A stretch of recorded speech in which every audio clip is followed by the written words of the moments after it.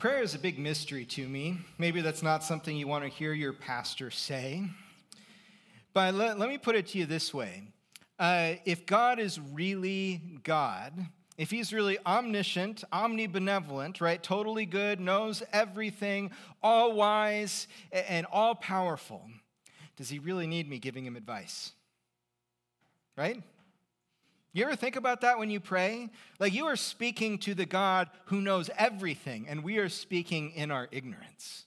You are speaking to the God who only wants to do good all of the time and has the ability to do it. And, well, we're not quite like that yet, maybe someday. And we have the audacity to come to God in prayer and say, hey, God, I don't know if you noticed. Or, hey, God, are you sure you're not doing it wrong over here? Hey, God, I'm pretty mad at the moment because my life is not the way it should be, or that person's life is not the way it should be. Is anyone else a little more concerned about going to pray later today, or the prayers we've already offered today? In our wisdom, limited wisdom, in our limited goodness, I'm pretty concerned. Honestly, sometimes I go to pray, and I go like this. This is what, I don't know, probably a third of my prayers are like, Dear Jesus,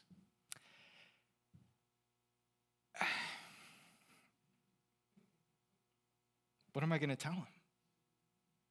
He knows what's happening in my life. He knows better than I do what I need and what my friends and family need and what the world needs. And sometimes I find that to be kind of paralyzing in my prayer life. And yet, Scripture is clear that we are to be people who pray. If we weren't to be people who'd pray, we'd have to lose at least the book of Psalms, the entire thing, the longest book in the Bible, because it's full of prayers. If we weren't supposed to pray, if God didn't want us to pray, we'd have to lose a whole bunch of the book of Revelation, because the prayers of the saints are mentioned prominently all throughout, and especially in our passage today. Did you get that?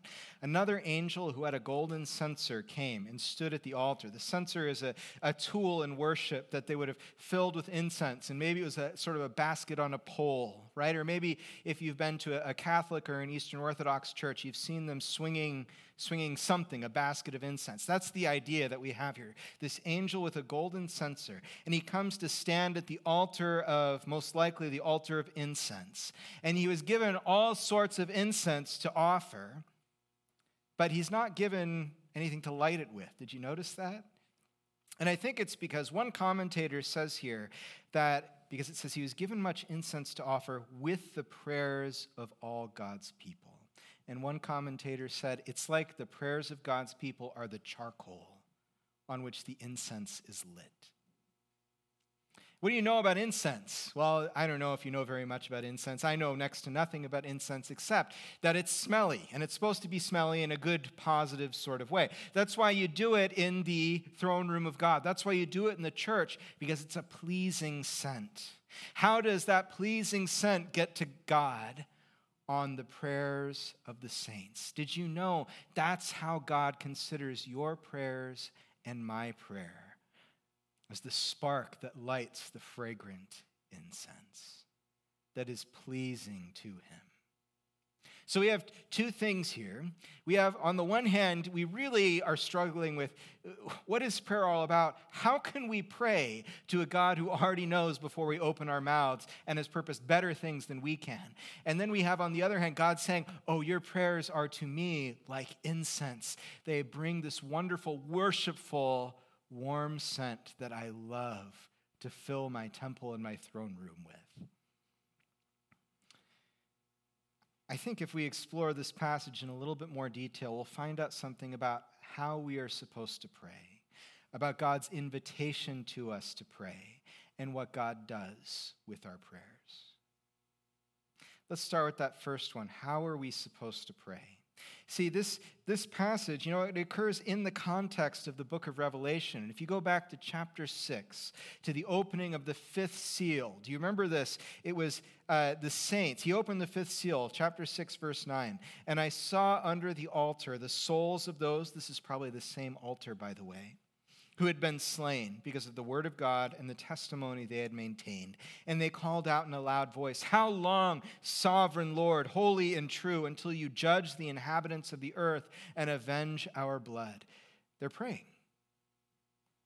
This is their prayer. And it sounds like a little more revengey than we're probably super comfortable praying, especially in 21st century America. But they are praying. And this is the context in which I think we need to understand the prayers that are offered up to God in chapter 8. This world is broken. It doesn't work the way it's supposed to. God, we're your people. We're the ones who are telling the truth, and yet no one appreciates that we tell the truth. Most people respond negatively to it. Negatively, even to the point of killing us, God. This still happens today. We are largely sheltered from persecution in 21st century America, and that continues to be true.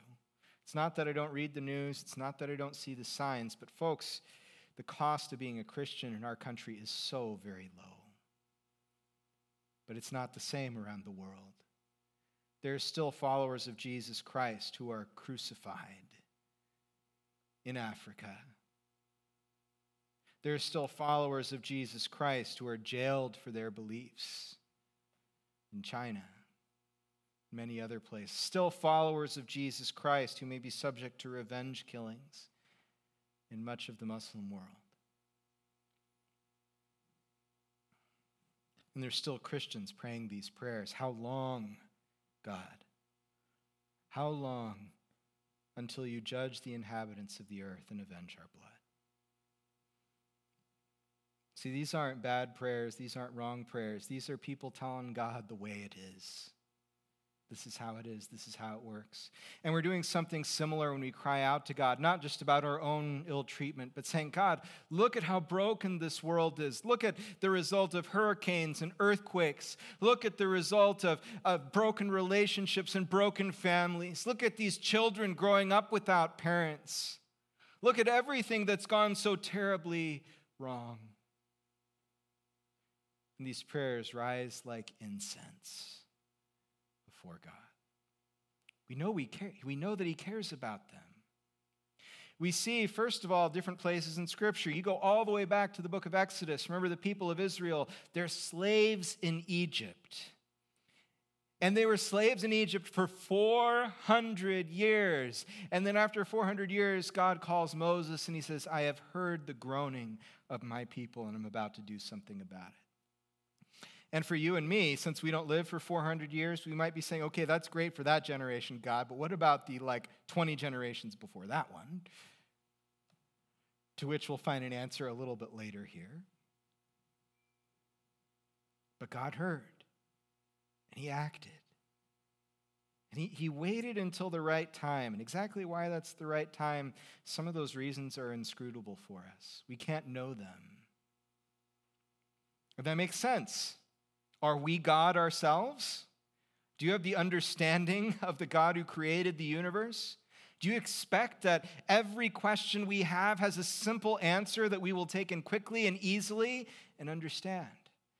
Or do you anticipate that even in heaven, even when we are in God's very presence, even when he can explain to us face to face, that there may still be things that are beyond us and we will never understand and know, and our only available response will be either to turn away and say, I want nothing to do with you, God, or to say, you are God and I worship you.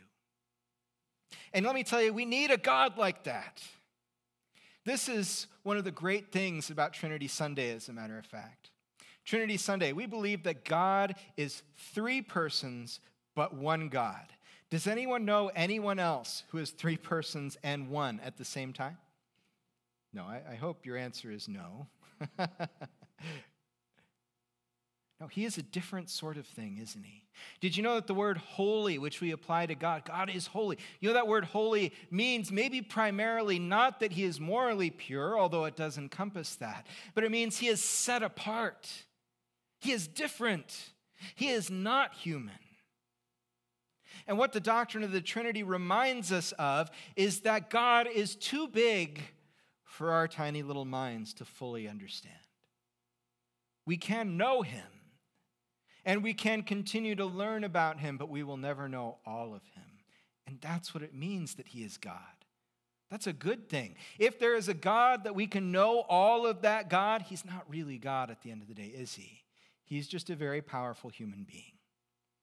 Why do you think superhero movies are so popular? And I confess I love superhero movies. I love Iron Man. I love Superman. Superman's the greatest superhero of all, right?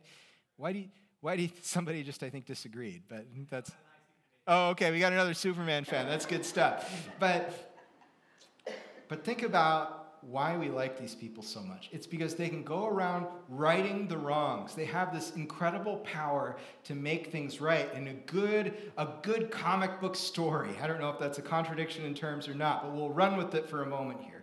A good comic book story clearly draws a line between good and evil. And the good guy has all the power to get rid of the evil guy and make things right again. And yet, in our age, what have we found? Like if you watch the Marvel movies, you have Iron Man, Tony Stark, right? And he's super smart, and he makes a super suit, and he can do superhuman sorts of things, but nothing ever really gets better. Because I think in this era, we've come to realize that it's not enough just to be superhuman. We have to be something different entirely. What a good thing it is that God is 3 in 1. And we say, yeah, I get some of that, but a lot of it I don't understand it and I'll never get. Because that's part of what we recognize. He is big enough to be our God. He is more than we are.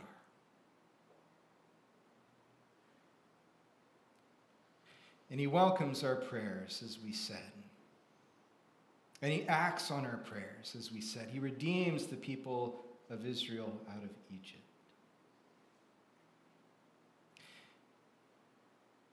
But then there's something else. You read this opening verse to chapter 8. It says, when he opened the seventh seal, there was silence in heaven for about half an hour. And if you're like me, when you heard that, you probably just passed right on by until somebody made you stop and think about it. Okay, so it was quiet, big deal.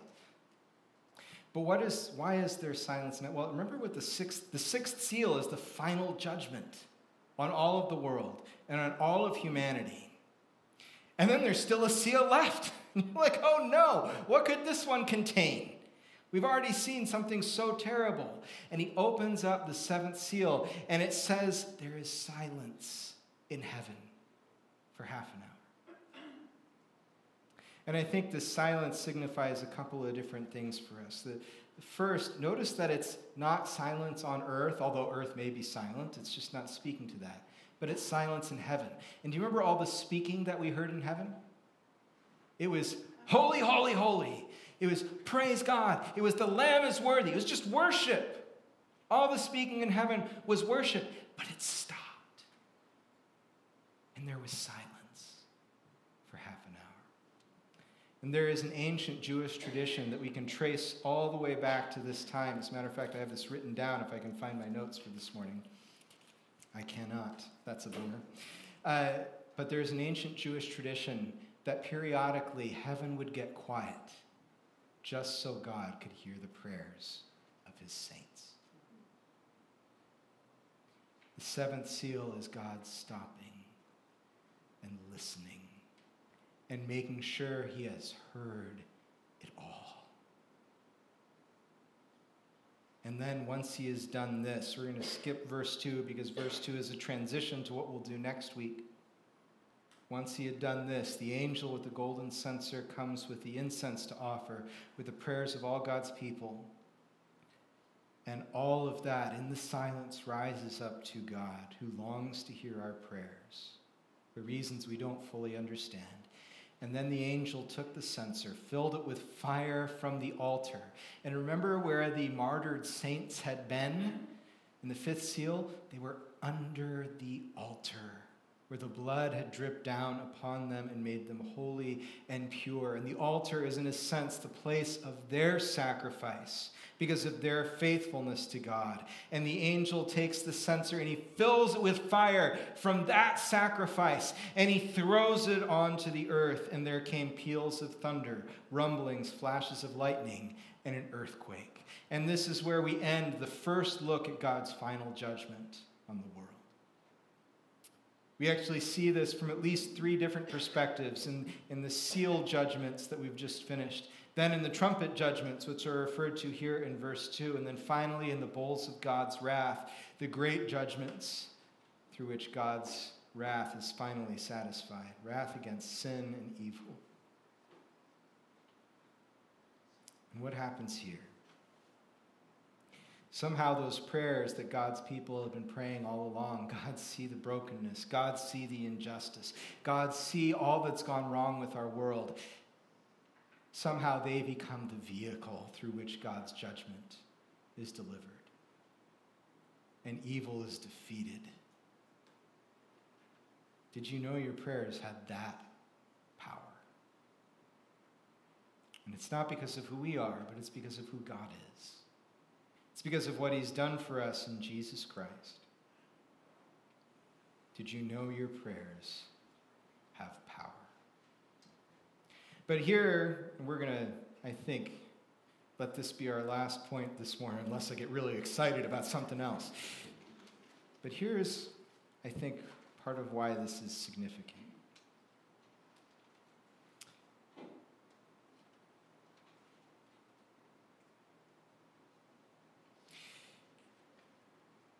In the fifth seal, again in chapter 6, beginning in verse 9, all the saints, they're praying, God, how long? And then in verse 11 it says this, then each of them was given a white robe, and they were told to wait a little longer until the full number of their fellow servants, their brothers and sisters, were killed just as they had been. See, I think when we look back at the people of Israel groaning in Egypt, right, for 400 years, praying, God, rescue us, redeem us as slaves. And God waits the 400 years. We say, why did he wait? What about all the people that came before? And maybe there's a hint of it right here. Wait a little longer until the full number of your fellow servants, your brothers and sisters, have lived faithfully, so that all of the judgment that's stored up for the evil that's committed can finally be poured out. Until we have rooted out every last evil deed that people will commit. Until we have fully and finally demonstrated the need for this to happen. The early church used to love to pray Maranatha, which in Aramaic means something like, Lord Jesus, come. And I think that a lot of us are hesitant to pray that way. And I'll count myself among those folks. And it's for a number of reasons. One of which is we're still a little afraid to meet Jesus someday. Some of us are. Some of you out there are super holy. God bless you. I'd love to learn from you. But I'm still a little afraid sometimes because I think, I just did that thing the other day, and I really would like Jesus to come back when I've got some more distance from my sin, and I can be like, look how good I am. And Jesus will be like, oh, that's never the point. The point was how good I was for you. I think that we have some fear as well because we look at our friends and our family, don't we? We say, not all of the people that I love and care about have come to put their faith in Jesus yet. And if Jesus comes now, they won't get that chance. So, Jesus, would you wait just a little bit longer? I think that for some of us as well, we're not really convinced that God is just enough to deliver these judgments. We say, God, I'd really rather not think of you coming back because that's when all this terrible stuff is going to happen, and I'm not sure I'm okay with that. And let me tell you, if you're thinking any one of those things this morning, two things. First, there is a better way to think, which is to trust God. But secondly, you're okay here. You can belong here. You can still follow Jesus even if you haven't settled every question and every issue in your mind. As a matter of fact, I'd argue that the very best Christians in the world are the ones who have some questions still. Because our God is infinite. We will never run out of questions for him. We will never perfectly understand who he is. That's part of why eternity works, folks, because we will have an eternal adventure to undertake, which is getting to know God better and better forever and ever. We'll never be done. And sometimes when we don't have any questions, it's because really we're keeping God just limited to this place in my life over here without opening the whole thing up and saying, you are welcome in all of my life. See, when God is welcome in all of our lives, that's when we have these questions. That's when we say with the saints under the altar, how long, O Lord? That's when we say, I don't understand, God, how some of these things are sin and some of these things are not sin. It seems like the society or culture is right on these points, and I'm not. If we don't have any questions, it's usually because we're just not asking questions. We're happy with where we are, and we're not going any deeper. Let me tell you, if you're a little afraid of Jesus coming back, you're okay. But I want to tell you this. When the saints under the altar offered up that prayer, said, God, how long? You need to do this now. What did God say? He said, my timing is not your timing. I'm still about something here. And until I have wrung every last drop of good out of the way the world is today, I'm not going to be done. When we pray, God, come into my life. God, come back and make this world right. When we pray anything at all, we don't have to be afraid of the timing of God's answer. It'll come at just the right moment, at just the right time. We have seen a number of people that we care about very deeply in this place who are sick and sometimes critically ill. We've seen some people we care about very deeply die in the last several months. I told you about my friend Jonathan, pastor in Illinois, who had brain cancer. Doctors said 4 to 7 years is the best you could look for. He went back and he was in remission, and the doctors said it's a miracle, essentially. That was probably more Christian language than they used. And then we look at some of the people in our context who are sick and maybe won't be healed. We say, why? Well, let me tell you first of all, and I'm sorry if this bums you out this morning, but we are all going to die. Unless Jesus comes back first. The only question is the timing. So the fact that some of our friends are healed and some aren't, well, that's secondary. Because we know until Jesus comes back, whatever healing we receive is only temporary.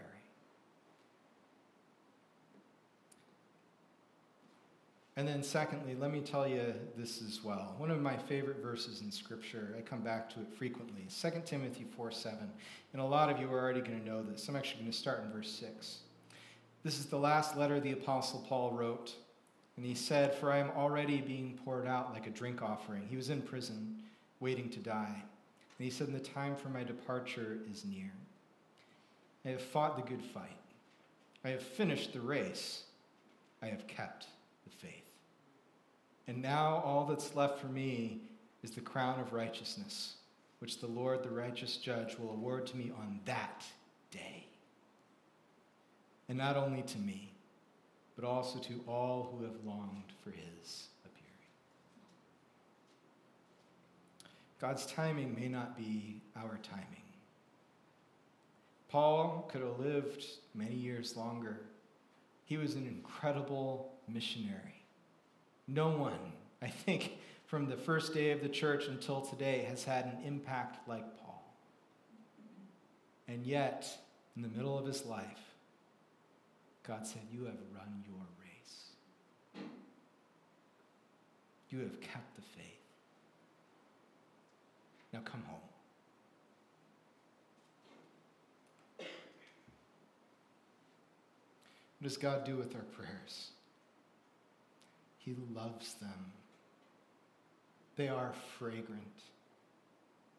he answers them in his wisdom at the right time and in the right way. And then he always turns them to good. He always turns them to good. At the end, God deals with evil in its fullest expression through the prayers of his people, you and me. Man, that is so much bigger than anything I have ever prayed for in my life.